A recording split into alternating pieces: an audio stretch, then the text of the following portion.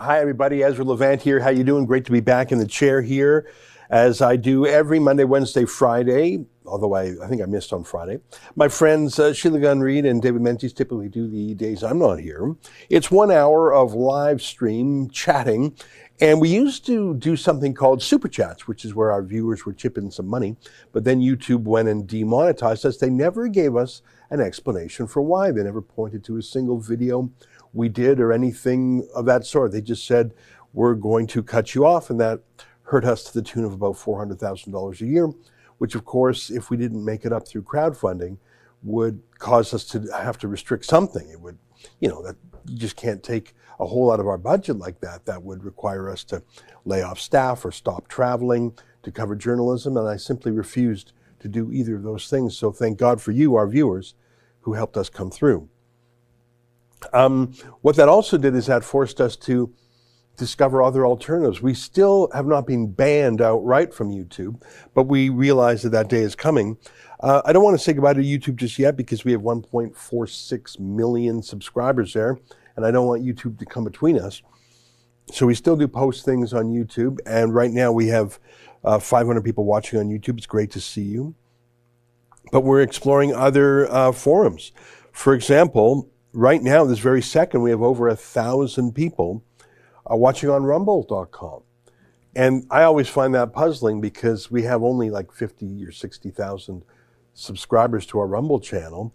That tells me that YouTube is throttling us. I mean, if we have not even 5% the number of subscribers on Rumble as we do on YouTube, and yet we have double the number of live stream viewers, that tells me that YouTube's throttling us. So it's great to be on Rumble too.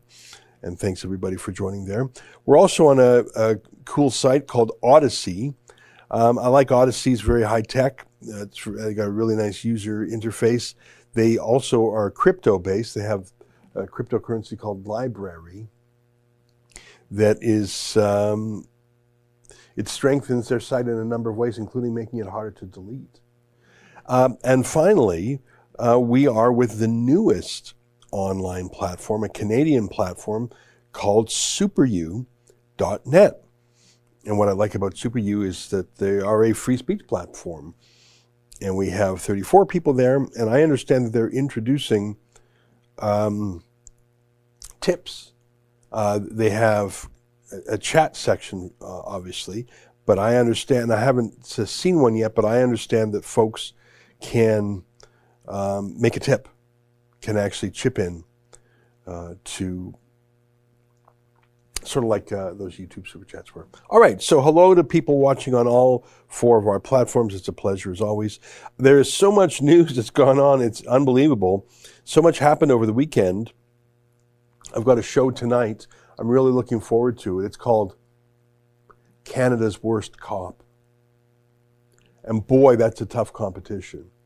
I start off by reminding people that there are some great cops out there, and there are cops who have actually given their lives to save the rest of us. So I want people to know there is such a thing as Canada's best cop. Unfortunately, for the last 15 months, we've seen the worst. And tonight, I give out the award for the person that I believe is Canada's worst cop. So that'll be on the show at 8 p.m. Eastern Time. I think we'll probably excerpt at least some of that on YouTube and our other channels. I think we're now posting all of our videos on all of these platforms. Is that right? I think we are, yeah. But there's a lot of things I was following over the weekend, and one of them actually is the most hopeful thing that I've seen in a fair while. It's the creation of a new TV station in the United Kingdom. And I don't just mean a YouTube channel. I mean an actual TV station on the television. Traditional style TV. Now, it's also online. It's also on an app. I've downloaded the app, and it's great. And it's called GB News. The GB standing for Great Britain.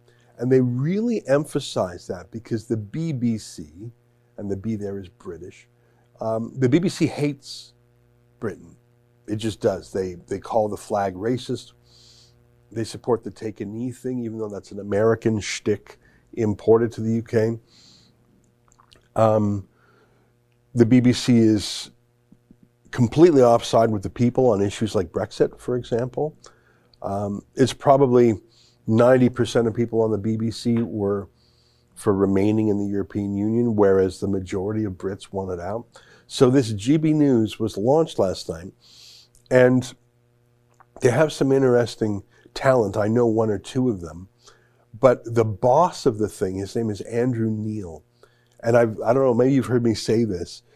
I think he is the best journalist in the English language.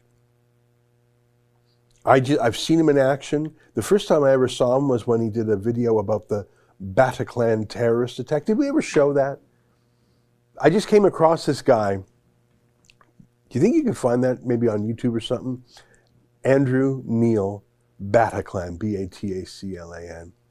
That was the horrific terrorist attack in Paris, where they went to a sort of a music club, a nightclub, and just slaughtered people. And it was shocking. I actually went over there. And I came across this guy in a gorgeous Scottish accent, just sending it. And I thought, who is this guy? I mean, you've got it there? Let's play just a minute of it. This is the first time I ever encountered Andrew Neil. Welcome to this week. A week in which a bunch of loser jihadists slaughtered 132 innocents in Paris to prove the future belongs to them, rather than a civilization like France.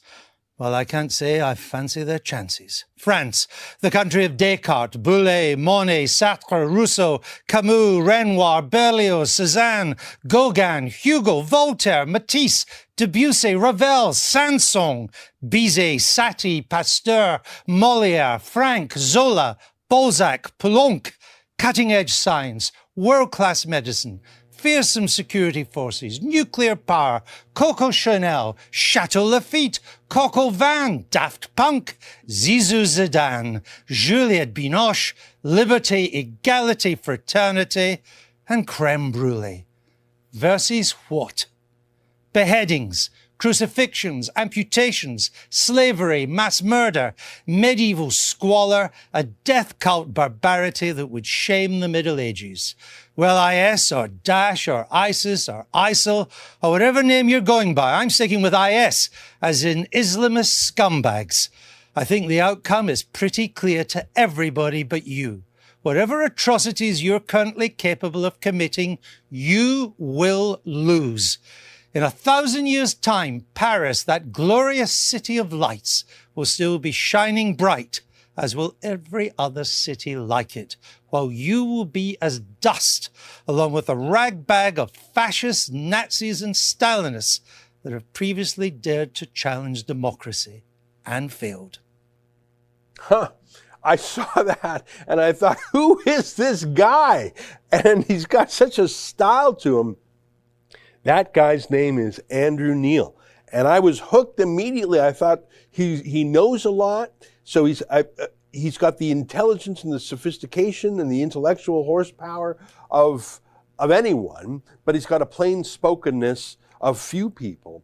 And I think that he was always not quite in place on channels like the BBC. And so he retired recently, and I thought, come on, are you retiring? You got so many more rounds left in you. And he's affiliated with the Spectator magazine. And I saw him on Twitter because he would punch a bit on Twitter, but I thought, my God, you were being underutilized. Like, I really think, and I mean, that was just I just wanted to show you the first time I encountered him. Because so many in the West were, oh, mew, mew, mew, and there's Andrew Neil just sending it. And anyway, I followed a lot of his interviews. Oh my God, his interview on Jeremy Corbyn, on the anti-Semitism in that party, was like watching a lawyer in a cross-examination. You know what? Can you dig up one more thing? Andrew Neil, Boris Johnson. Holy moly. That's the thing about Andrew Neil. I'd call him centrist, maybe a 1% to the right. But the main thing to know about him is that he's a great interviewer and he does his research, again, so well, like a lawyer in a cross-examination. So he just absolutely shredded Jeremy Corbyn. In fact, once you got the Boris Johnson thing, I'd love to show a bit of that Corbyn thing. The best interviewer, the toughest, the smartest. I became jealous that only Brits could follow this guy, but of course, on the internet, anyone could follow him. Yeah, it's an interview with Boris Johnson, and Boris Johnson tries to baffle-gab his way through things, but Andrew Neil was better prepared. They're talking about like some section in some statute, and Boris Johnson didn't know what it was, but Andrew Neil did. I don't know if you can find that one. Yeah, just literally put it halfway through and just click play, because it's just so good. Any part of it's good. Because as Prime Minister, doing that could cost lives. Well, as I say, I reject entirely the assertion that anything I said made things worse. And indeed, I think that any attempt by others to point the finger of blame at the UK government, Nobody at the is UK doing foreign... that. Well, you are. If I may say, I'm not doing that. I'm trying to work out if you made it worse. There's a volatile situation in the Gulf at the moment. Correct. It is a dangerous place. Our ships are under attack. The Royal Navy has had to be mobilized. That's absolutely right. All the more reason to be firm with Iran, and not to inculpate ourselves and as it were, to assume blame for situations where the Iranians are themselves. No one's doing it. You go off again at a tangent to avoid answering the question. The issue is this: I don't understand the thrust of your interrogation. Loose lips cost ships. Well, I think you have loose lips, Mr. Johnson. When it comes to what's happening, to answer, if you're asking a serious question about what's happening in the Persian Gulf. All right, it's a long interview. There was just one moment where Boris Johnson says, "What about section 6.8.2 or something?" And Andrew Neil says, "Yeah, but what about 6.8.3? I'm making up a number there. And Boris Johnson didn't actually. It was just gorgeous, gorgeous. But you can see he's tough with Boris Johnson, the nominal conservative. Do you have the clip of him with Jeremy Corbyn? Because that was like going to a butcher shop. And I just want to show you that he's tough on politicians on any side.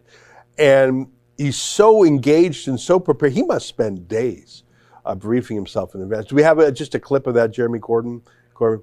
Okay, yeah, just put it anywhere in there. Protect temples and protect mosques. We will protect the cemeteries also. We will not allow anti-Semitism in any form in our society because it is poisonous and divisive just as much as Islamophobia or far-right racism is. And I think we can agree on that. Except that they don't trust you. They don't think your heart's in it. They've seen you share platforms with Andrew, some of the world's vilest anti-Semites. When you say there, who do you mean? Many Jews. 80% of Jews think that you're anti-Semitic. That's quite a lot of British Jews. I mean, wouldn't you like to take this opportunity tonight to apologize to the British Jewish community for what's happened? What I'll say is this. I am determined that our society will be safe for people of all faiths. I don't want anyone to be feeling insecure in our society. And our government will protect every community against the abuse they receive on the streets, on the trains, or in any other form of life. I'll try one more time. No, hang on a minute, Andrew. Can I explain what we're trying to do? You have, and you've been given plenty of time to do it. I asked you if you wanted to apologise. Andrew, I don't want anyone to go through what anyone has gone through. Anyways, the guy is a tiger, and you can understand why. And credit to both Corbyn and Johnson to sitting down with him, but other cabinet ministers are so terrified. Anyways, so this absolute bulldozer of a journalist who is scrupulously nonpartisan. He's super smart, but he's got a plain touch. I mean, I think he's the best journalist in the English language. I'm a bit of a fan. So he retired, and I thought, what are you doing? You got 10 years left, and you maybe 20. Like, why are you? And so he was on Twitter. I thought, gee, that's a waste. And he would do a few YouTube things, and I thought, my God. And then I heard that he was being tasked with leading an entirely new news network. And I'm talking big, not just a small thing, like an around-the-clock shows every day. Like, even bigger than what Sun News Network was in Canada.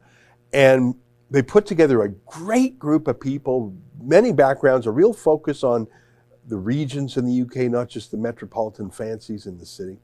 And last night they debuted. And I have no stake in this other than I'm a super fan. And I downloaded the app for free. You can watch it for free. And there's this opening introduction by Andrew Neil that is so great. And yes, it's for British audiences, and it's called GB News, Great Britain News. So you're probably saying, okay, Ezra, enough. You're an Anglophile, whatever. Shut up. We heard you. No, no, no. I want you to hear this from Andrew Neil and realize how applicable this is to Canada, Australia, New Zealand, United States, any media, anywhere. I'm jealous that they have this in the UK. In many ways, this is even more vigorous than Fox News in America. Take a look. It's 8 p.m. on Sunday, June the 13th, 2021. Welcome to the launch of GB News, Britain's news channel dedicated to covering the news that matters to you and to giving a voice to those who felt sidelined or even silenced in our great national debates. Because if it matters to you, it matters to us. GB News will not slavishly follow the existing news agenda. We're not a rolling news channel, nor will we be providing conventional news bulletins. But on all of our programs and platforms, you'll always know what's going on and what the country is talking about. We will broadcast news programs throughout the day that are appointments to view, built around passionate presenters with character, flair, attitude, opinion, and yes, a sense of humour. They will concentrate on the stories that matter to you and that others are neglecting. And even when we're covering the same stories as others, we'll come at them in a very different way. We put together a lineup of youth and experience, of familiar faces and fresh ones. They come from all backgrounds and all parts of our country too.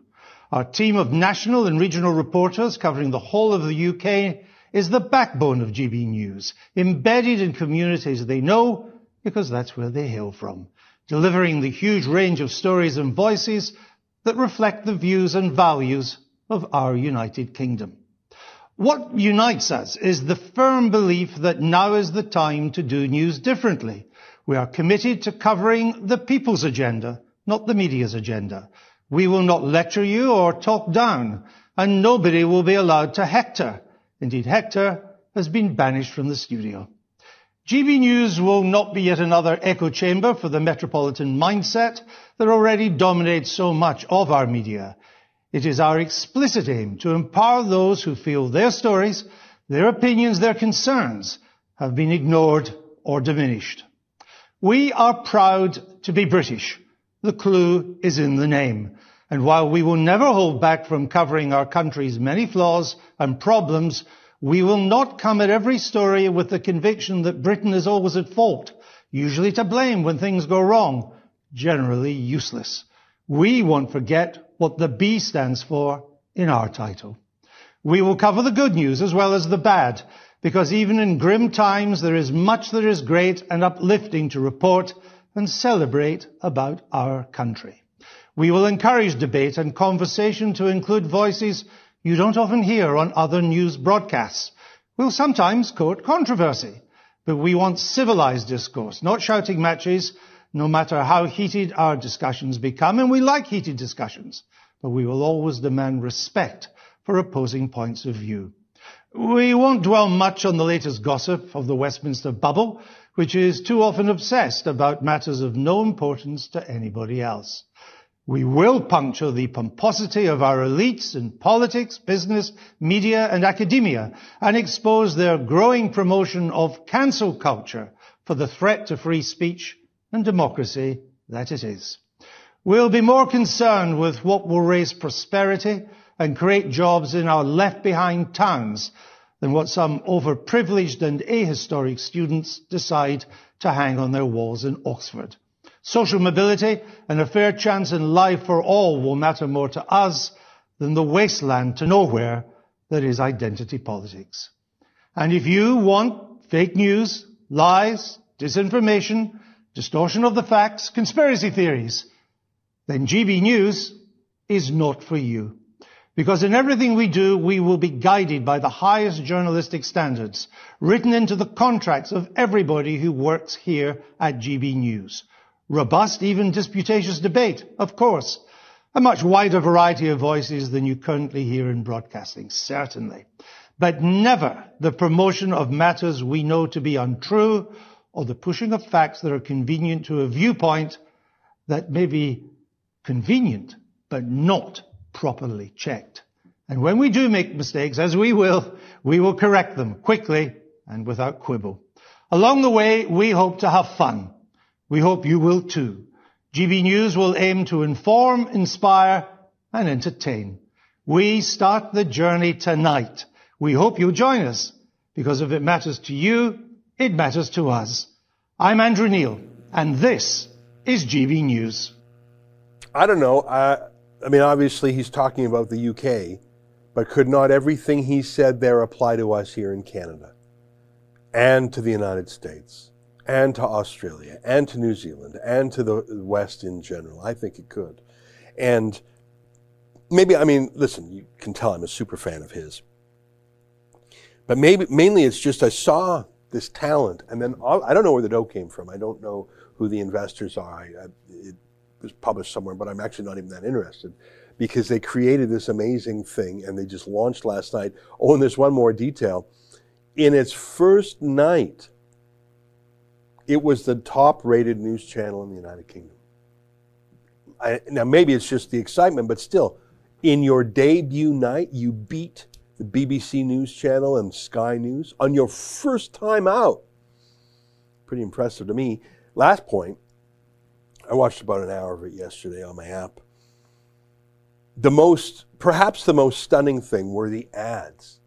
They had premium blue chip ads, and a lot of them, maybe it was just on the app, but so what? I mean, from even woke companies like Amazon, for example, had an ad on them. I mean, that's a pretty woke left-wing company. So they're attracting mainstream ads. And it's funny because on Twitter, all the lefties in the UK were saying, I'm going to boycott whatever advertisers are on there. They were saying that before the channel even launched, by the way, which shows how close-minded they were. But my point is, good luck with that. They have some of the leading blue chip, top 50 companies in the UK advertising there. I didn't know all the brands because there was British brands I'm unfamiliar with. But anyways, I just am thrilled with that. And I think it's proof that if there's a channel that has regulatory fairness, it'll succeed on the populist right. I don't know if they have that full regulatory fairness in the UK. I know they have something called Ofcom, which is like a version of our CRTC or the American FCC, but it's more onerous than the FCC. I know in Canada, Sun News Network was killed because of the regulator, the CRTC, and the cable monopolies. So I hope that same fate does not befall GB News. And I'm glad that they're so digital friendly. Like I say, you can watch the whole thing on your app. They're active on Twitter. They're active on Instagram. I think they've got a real shot at it. Anyways, I know I sound like a fanboy. I have no connection with them other than I am a fan. And obviously not everything they talk about it will be of interest to people around the world. But I think a great number of the issues they do talk about are of interest. In fact, I mean, not only are some British personalities interesting to the whole world, like Nigel Farage was on last night, but for example, the taking a knee thing. That's a real big deal with British footballers. That's what we call soccer. Like soccer's it's a huge sport in the UK. And a lot of the woke clubs are taking a knee, even though that's an Americanism. And so the fans, who are very, very diehard, are booing the taking a knee, but they're not booing black players or anything like that. They just hate the Black Lives Matter political party. And so the league is threatening to ban people and to dox people, and it's this real battle. So that's something that's a common theme. A lot of the things that are happening to us in Canada and the United States happening in the UK too. And it's exciting to see this channel rebut them. Anyways, thank you for letting me tell you that. That's really just something I found very interesting. So that was the good news in my mind from the weekend. There was some terrible news I think it happened on Friday evening. Maxime Bernier had landed in Manitoba as part of his anti-lockdown tour. Maxime Bernier, as you know, is the former cabinet minister under Stephen Harper, the former independent MP. He broke away from the party under Andrew Scheer. I always thought he should have just bit his tongue and stayed with Andrew Scheer, who was doomed to fail, and then Bernier would be the obvious successor, but he didn't. Anyways, he ran in the last election under his own banner, the People's Party, and unfortunately, in my view, he lost. He didn't win any seats, and he lost his own seat. So now he is still the leader of the party, but alas, he has no seats in Parliament, which not only deprives him of a forum and some standing, it also deprives him of a budget and media coverage. The rest of the media has basically decided that they're going to try and memory hole him and erase him and deplatform him, which is surely made easier by the fact that he's not in Parliament anymore. Anyway, so he was landing in Manitoba, and both the Premier and some local mayors said, "You're not welcome here," which is their opinion, and they can say that. But we're Canadian citizens, and part of being a Canadian province is you're part of Canada, and so you are open to other citizens. If you are looking for a legal authority for that, I direct you to, I think it's Section 6 of our Constitution, which gives us mobility rights. Now, by the way, Justin, I'm seeing some tips. Is that from Super Chat? I mean, is that from Super U? Oh, that's great. So, okay, got it. So, anyways, folks, just FYI, Justin is working hard there on, and I think Margaret's there too, on the chat from the various 4 platforms we're on. So let me just read a few. Binga sends 1 library, Hyper Chat. Shout out to Justin. So thank you for that, Justin. And guitar. Arubo Richadio, truth is the new hate speech. Yeah, it's not the truth. On Super U, we got a tip from Vito Anthony D. $2. Well, thank you for that. Another Super U tip, Annalisa, $10. It's working. The tip function's working, isn't it? That's great. Belly Belly, $2. Despinsv, $10. Vito Anthony D, another $2. KV1, KVO1, $3. P123 Galactic, $2.46. And another $12.34. And Andre Z, $2. Well, that's pretty cool. It's working. Super U tips are working. Well, hopefully that'll help replace the $400,000 a year that YouTube took from us when they demonetized us. So a big thanks to our friends at Super U, and congratulations to them for adding the tipping function. I don't think they have the tipping function on rumble.com. They have removed it from us on YouTube.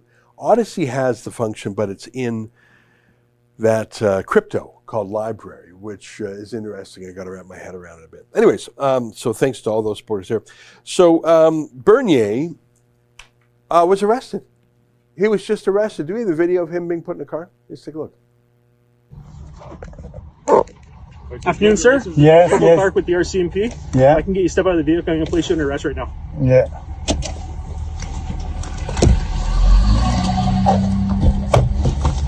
Right now, you're under arrest under the provincial health orders. Okay, so if you can just put your hands behind your back, face towards the vehicle.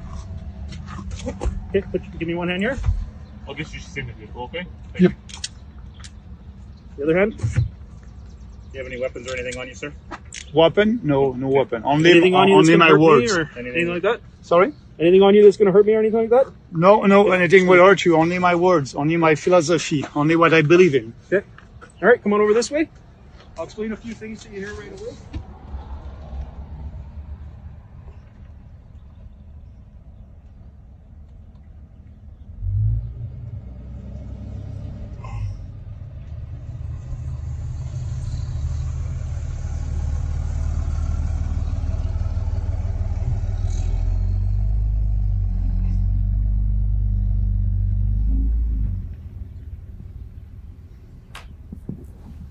Hey, that's cool.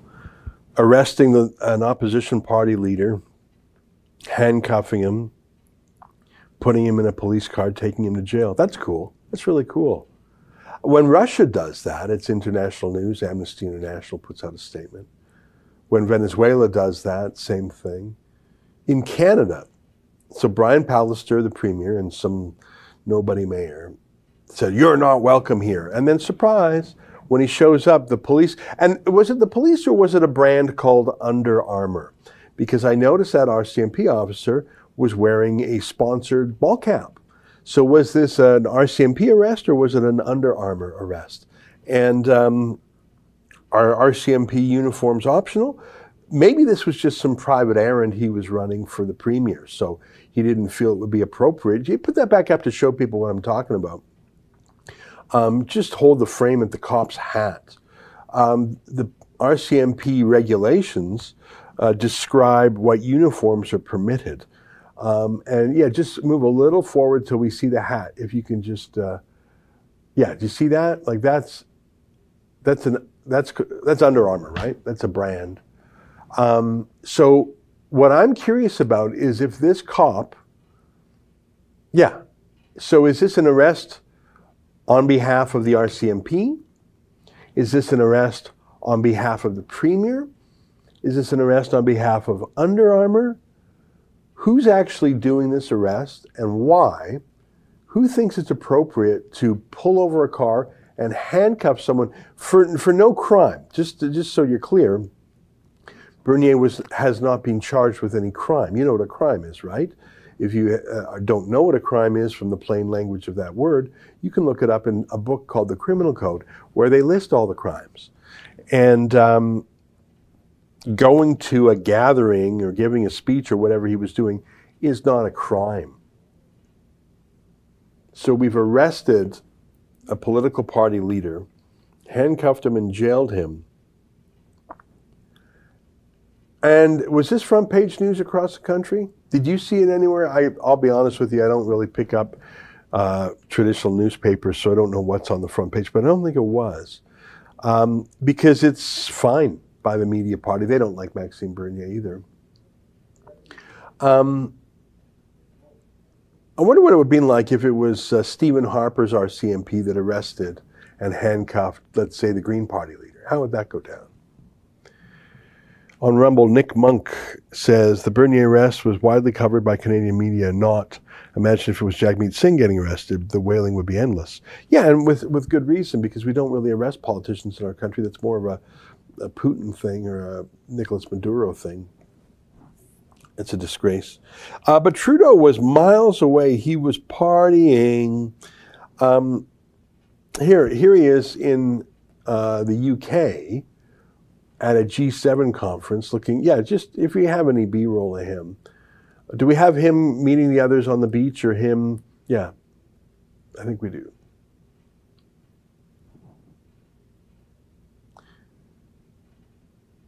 Do we have sound on this or is it just B-roll? All right, so they all came, I think one of them's wearing a mask. I don't know why Merkel's wearing a mask, because she wasn't wearing a mask at the meeting they were just in. So they all had just come from a meeting where there were no masks, and they were standing right next to each other. And now they're going to have this performance art where they stand 4 feet apart, not 6 feet, not 3 feet, 4 feet, because the science is a little bit different. Did Merkel take off her mask? Yeah, she took it off, because science, you know. So this was their spaced, their socially distanced photo op. And Merkel took her mask off, but she walked with it on. I know she's putting it back on now. Normally it's Trudeau that's so weird. Like, what are you? Now, all of these people you see here have been vaccinated. They just all have. So why is she wearing that? Who is she wearing it to be protected from? Or is she to protect them from her? because they're not distanced there. They were just spaced out, but now they're hugging arm around arm, walking up the ladder, the stairs together. Who's that guy with the mask? And they're stopping that reporter. I always approve of that. I'm kidding. We're the ones who are usually stopped. But that, yeah. So they're close. Like there's no masks there. There's no real rule for masks now. It's whatever you think the virtue signaling demands in the moment. Trudeau was, his usual self. Nothing intelligent to say. There was this moment where he was asked about the media, and he compared newspapers to that ancient, insult to newspapers is today's newspapers tomorrow will be used to wrap fish. Maybe that's how fish is still. Maybe they still wrap fish in old newspapers, but that's probably something he heard a long time ago and thought was funny. So he mentioned that. But just think about this in the context of, I love the fact that he, just see for yourself, take a look. During a time of dueling crises of the pandemic and climate change, the impacts of this G7 will be felt long after the newspapers you write for will have been used to wrap fish. En français maintenant? Bon, okay. Okay. Maybe I won't do the newspapers and fish thing. I might get in trouble for that because we respect the freedom of the press and the independence and the work that you all do in a very important way. What an idiot. But the thing is, I have to acknowledge his contempt for journalists is probably well-founded because he knows how cheaply they sold themselves. For $595 million, let's call it $600 million, he was able to buy, or rent, to be more precise, every newspaper in Canada. They're literally stenographers. He is their number one source of revenue for each media company in this country. And of course he has contempt for them. And of course, the fact that he paid $600 million for fish wrap, that's not really the point. He paid $600 million for those journalists in the room to be obedient stenographers. And he can't help. Like occasionally I sympathize with the lad. There he is. He sees people who will do anything for a few pieces of silver. How can you not have contempt for such people? But he shows that the only people he's a little nervous about are Quebecers, so he won't repeat the insult in French. There's a lot to think about there. Trudeau, it's very funny. There were stories about the fact that with Merkel's departure, Trudeau will be the dean of the G7, as in he's been around longer than many other world leaders. Joe Biden, obviously, is brand new. Japan is a new leader, etc.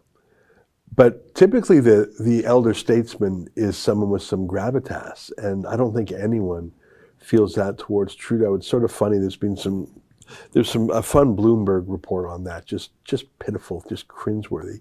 But obviously what people were most interested in is Joe Biden, the new U.S. president. What's he like off a teleprompter when he's maybe got a little jet lag and he's not closely handled? What's he like? The answer is absolutely terrible. I'm going to show 4 videos, in a particular order. I want to start with when they were all sitting down and Boris Johnson was introducing people around the table. And Boris Johnson had introduced the leader of South Africa. And Joe Biden forgot about that a minute later and said, "Hey, you didn't introduce the leader of South Africa." And Boris Johnson said, "Yeah, actually, I did, Grandpa. You just forgot who's sitting around the Thanksgiving table, the Christmas dinner table." And someone on Twitter pointed out, look at Johnson's arm gestures. He never would have tried that with Donald Trump. Just take a look at Joe Biden's forgetfulness, Boris's frustration with forgetfulness, and Boris's natural sort of spatial, personal space disrespect towards Biden. Take a look. And just say how pleased I am to welcome those who have just joined us, bringing some pretty spectacular weather with them, Prime Minister Modi, President Ramaphosa, President Moon, in just a minute. And the President of South Africa. And the President of South Africa, as I said earlier. Oh, you did? I certainly did. You get elected twice, so. I'll go over that again. Let me tell you, we're delighted. I'm going to say we're joined by Prime Minister Modi this year. Let's go. Grandpa, I already introduced that person. You know who that is, Grandpa. That's your 7th grandchild. I mean, he really is like a forgetful grandpa at Christmas dinner, and everyone sort of saw it there. You forgot the South African leader. No, mate, actually didn't. He just said weird things like, is there anyone in the entire world, or at least anyone who follows the news, who doesn't know what COVID is? Well, Joe Biden thinks so. Listen to this idiot. COVID is, I know you all know, but a lot of people may not know what COVID is. That is a system whereby they're going to provide funding for states to be able to get access to vaccines. A lot of people don't know what COVID is? What? You know, can you pull up a map of the Middle East? Just on Google Maps is good enough. I've had the opportunity to go to a few countries in the Middle East. It's not safe to go to many of them. And I should also say that if you're Jewish or Christian, there's some places that are a little bit less safe also. I've been to Israel. I've been to Iraq. I would have liked to have gone to Libya for archaeological or historical reasons, but I don't think it would ever be particularly safe for a guy like me. And these days, Libya is a total failed state, and I blame Angela Merkel for that, and Barack Obama too. But if you look on the map, I mean, I suppose the Middle East is small by the standards of the world, but it's actually, you know. So do you see where Libya is? Yeah, if you close the box on the left, if you can. So, and zoom in just one more notch. So you see Libya, it's almost in the center there. Libya is a pretty big country. It's opposite Italy. There's a lot of cross-Mediterranean people smuggling. Libya is where Muammar Gaddafi was the tyrant, and then he was displaced, and now it's basically gangs. So Libya is over there, and then to the east of it is Egypt, the ancient civilization, Cairo, one of the world's largest cities. Then that's the Sinai Desert, that little triangle there. That's part of Egypt now. And then Israel, very small there. And then Jordan. And then Lebanon, very small. And then do you see where Syria is? And then Iraq's next to it. And I've had the interesting experience of going to northern Iraq, which is the Kurdish region. Look at how dominant Iran is. Look how big Iran is. Iran is one of the largest countries in this region. Large military, advanced military. And that little Gulf there, that's the Persian Gulf. There's so much of the world's oil comes out of there, not just from Iran, but from Iraq. And all those little Gulf, when they say those Gulf Emirates or those Gulf states, that's your small countries like your Bahrain and United Arab Emirates and whatnot. So that's a very dangerous part in the world. Iran looms large. When I was in Iraq, there was a lot of Iran influence. You could feel it. Turkey too. So anyhow, can you see the difference between Syria and Libya? Like, they are completely different. They're completely, like, that may not look far away. That's far away. That's very far away. And they're very different. They're very different politically. I mean, yes, they're both Muslim Arab places. It's true. But that's about it. Syria has a lot of Russian troops in it. It has a strong allegiance with Iran. There's a Russian air base, at least there used to be. I don't know if there is right now. Syria and Iraq is where the Islamic State carved up their turf. Libya is far away. How do you make a mistake confusing the two? Well, Joe Biden did 3 times in 1 minute. Here, take a look at this. Take a look at this. Where we could work together with Russia. For example, in in Libya. We should be opening up the passes to be able to go through and provide food assistance and vital assistance to a population that's in real trouble. I think I'm going to try very hard to. It is. And by the way, there's places where I shouldn't be starting off and negotiating in public here, but let me say it this way: Russia has engaged in activities which we believe are contrary to international norms, but they have also bitten off some real problems they're going to have trouble chewing on. And for example, the rebuilding of Syria, of Libya, they're there. And as long as they're there without the ability to bring about some order in the region, and you can't do that very well without providing for the basic economic needs of people. So I'm hopeful that we can find an accommodation where we can save the lives of people for example, in Libya. Okay, I know they're both Arab countries far away, but he's been on like the House Foreign Affairs Committee or the Senate Foreign Affairs Committee for like 40 years. I mean, you and I, if we get mixed up, Libya, Syria, I've been in either country. I follow the news as a hobby. I've been near Syria, near Libya. That's the best I can say. He is a 40-year expert on these subjects. Does he not know the difference between them? He does know the difference, but he's getting old. You can see it in his face. He's got that vacant look. He can't remember what his briefing is. He can't remember when 20 years ago, he would have had all these facts at his fingertips. Even if he was wrong ideologically, even if his judgment was questionable, he would have beaten you at any trivia game for foreign affairs. Don't get into a foreign affairs trivia match with Joe Biden circa 1995. He'll just run circles around you. Like John McCain, he'd probably been to every country in the world and met every leader on both sides of the aisle in the world. Now, he gets mixed up 3 times in a minute. And later his staff had to clarify what he meant. Hey, can you pull up the cover of Time magazine? Before we do, let's just throw to one more clip of him saying his staff gets mad if he takes the wrong questions. Let's just play that clip and then we'll go for the Time magazine cover. I'm sorry, I'm going to get in trouble with staff if I don't do this the right way. Jennifer Jacobs, Bloomberg.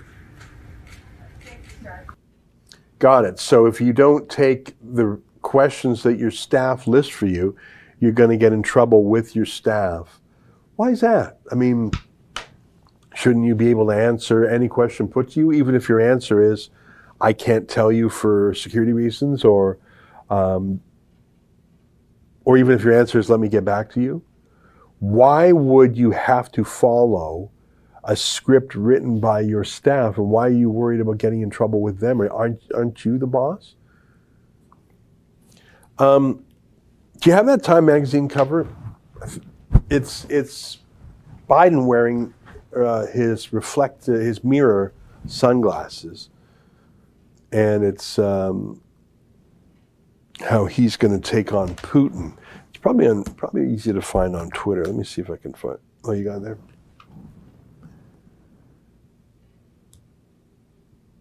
You're just calling that up right now. So, yeah. Taking on Putin. And there's Joe Biden looking really tough in his mirror sunglasses and Putin there. Do you think this declining fossil is a match for Putin? Putin's obviously 20 years older now than he was when he took over.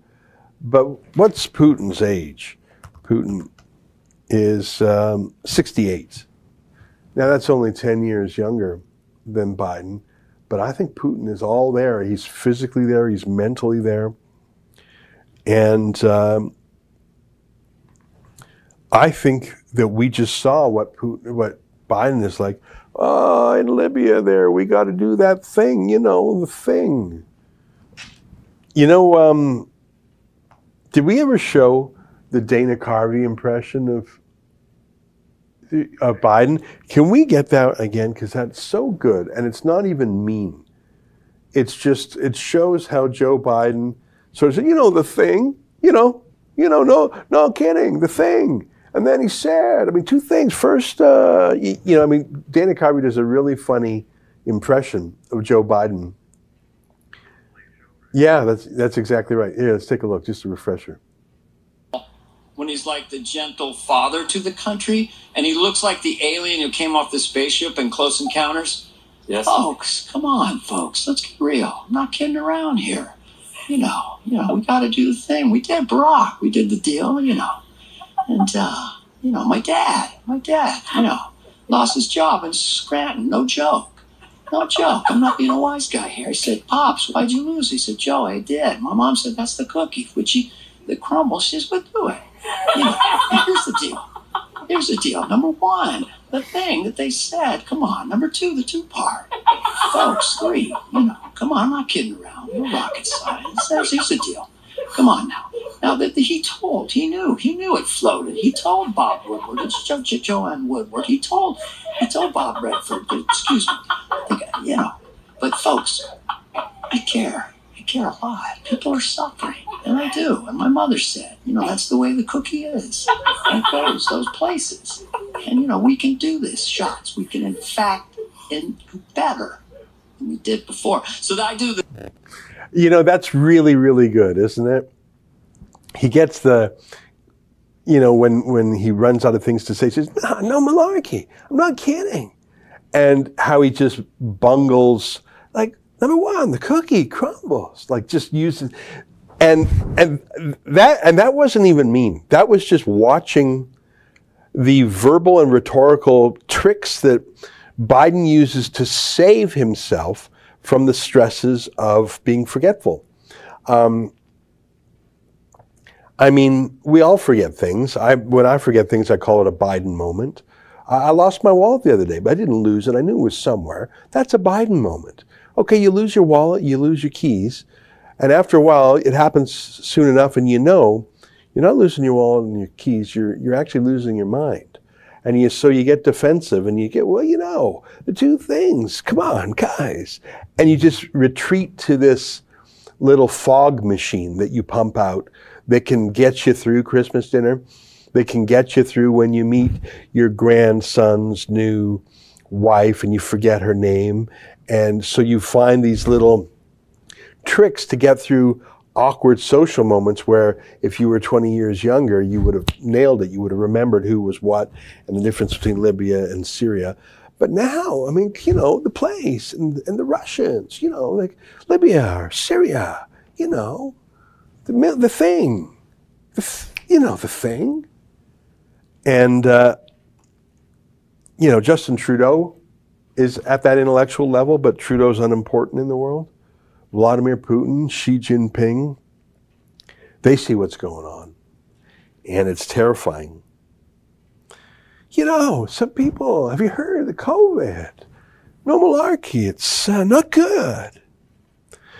Some super chats on Super U. Bishop says, when discussing Libya, don't forget Hillary Clinton. We came, we saw, he died. Oh, they were terrible things. And I want to say this. I don't think that Muammar Gaddafi was a good man in any single way. But after 9/11, number one, he gave up his weapons of mass destruction program. He was building nukes. He gave it up. Number two, he paid over $1 billion reparations for a terrorist attack he made. Have you ever heard of a terrorist paying reparations before? Have we talked about this, Justin? Come on. The thing. Muammar Gaddafi and his agents blew an airplane out of the sky. I think it was called Pan Am 103. I think it was over Lockerbie, Scotland, if I'm remembering my details, the plane. And it was an absolutely horrific terrorist attack, huge casualties, shocking, obviously. And it was quickly linked back to Muammar Gaddafi, the tyrant of Libya. He denied it, of course, but there was sufficient proof.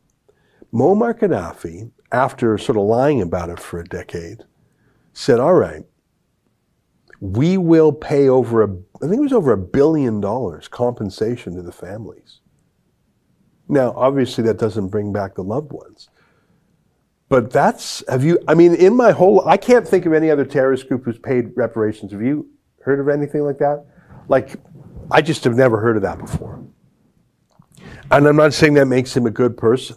I'm just noting that he did something I had never heard of done before, which is taking responsibility in a real way by giving over $1 billion in reparations, by giving up his weapons of mass destruction program, and basically saying to the West, I want to join the family of nations again. Okay, that's a pretty good thing to hear from a tyrant. So Hillary Clinton took him out. Angela Merkel said, sure, I'll take everyone into Europe. The open-air slave markets are back in Libya. It's controlled by Islamist warlords. The country's fallen apart. It's just little city kingdoms and roving bands. So yeah, I'm not saying Libya was the best place in Africa, but I'm saying it was turning around. Rumble, MVP 9337, the ramblings of an old man.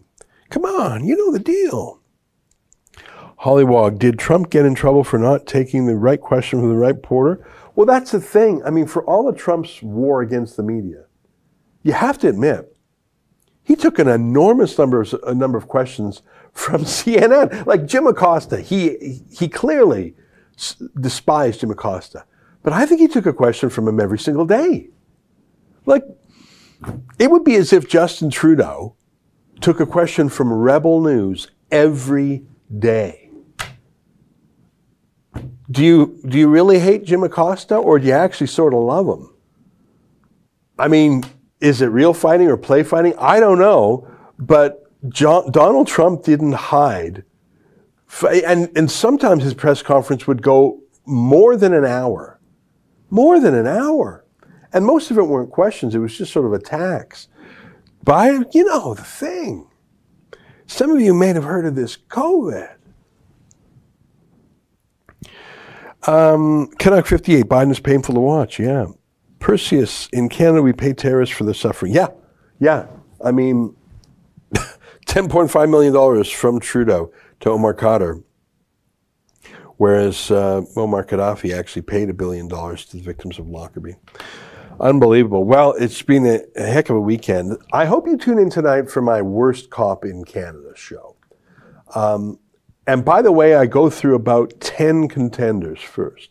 There are a lot of contenders for Worst Cop. I don't want to give away too much of it, but I give out some sort of second place awards, like for most corrupt police force, stupidest police, meanest police, most violent police.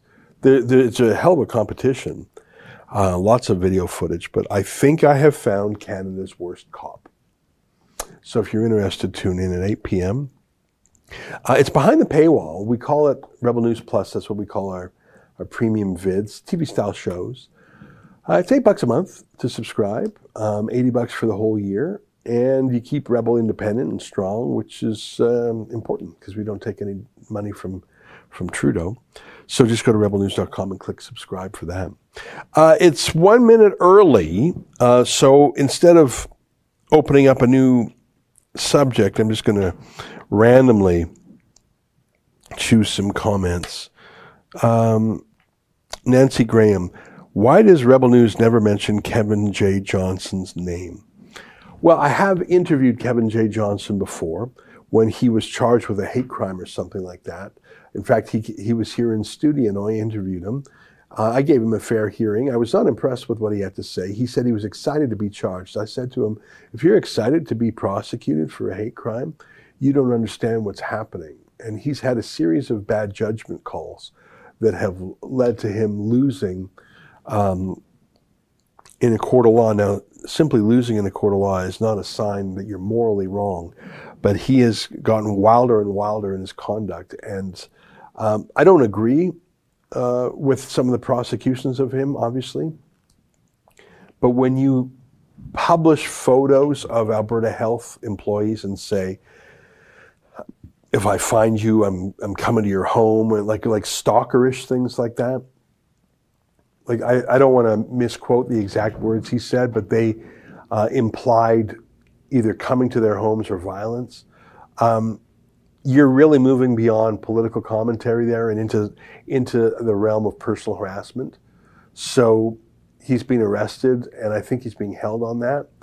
And although that may be excessive, and I don't know, I haven't immersed myself in the facts, I'm certainly not going to approach it as I would with someone who is purely conducting himself politically. When you start, doxing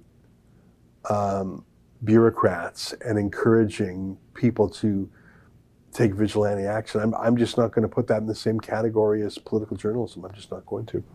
So there's my answer to that question.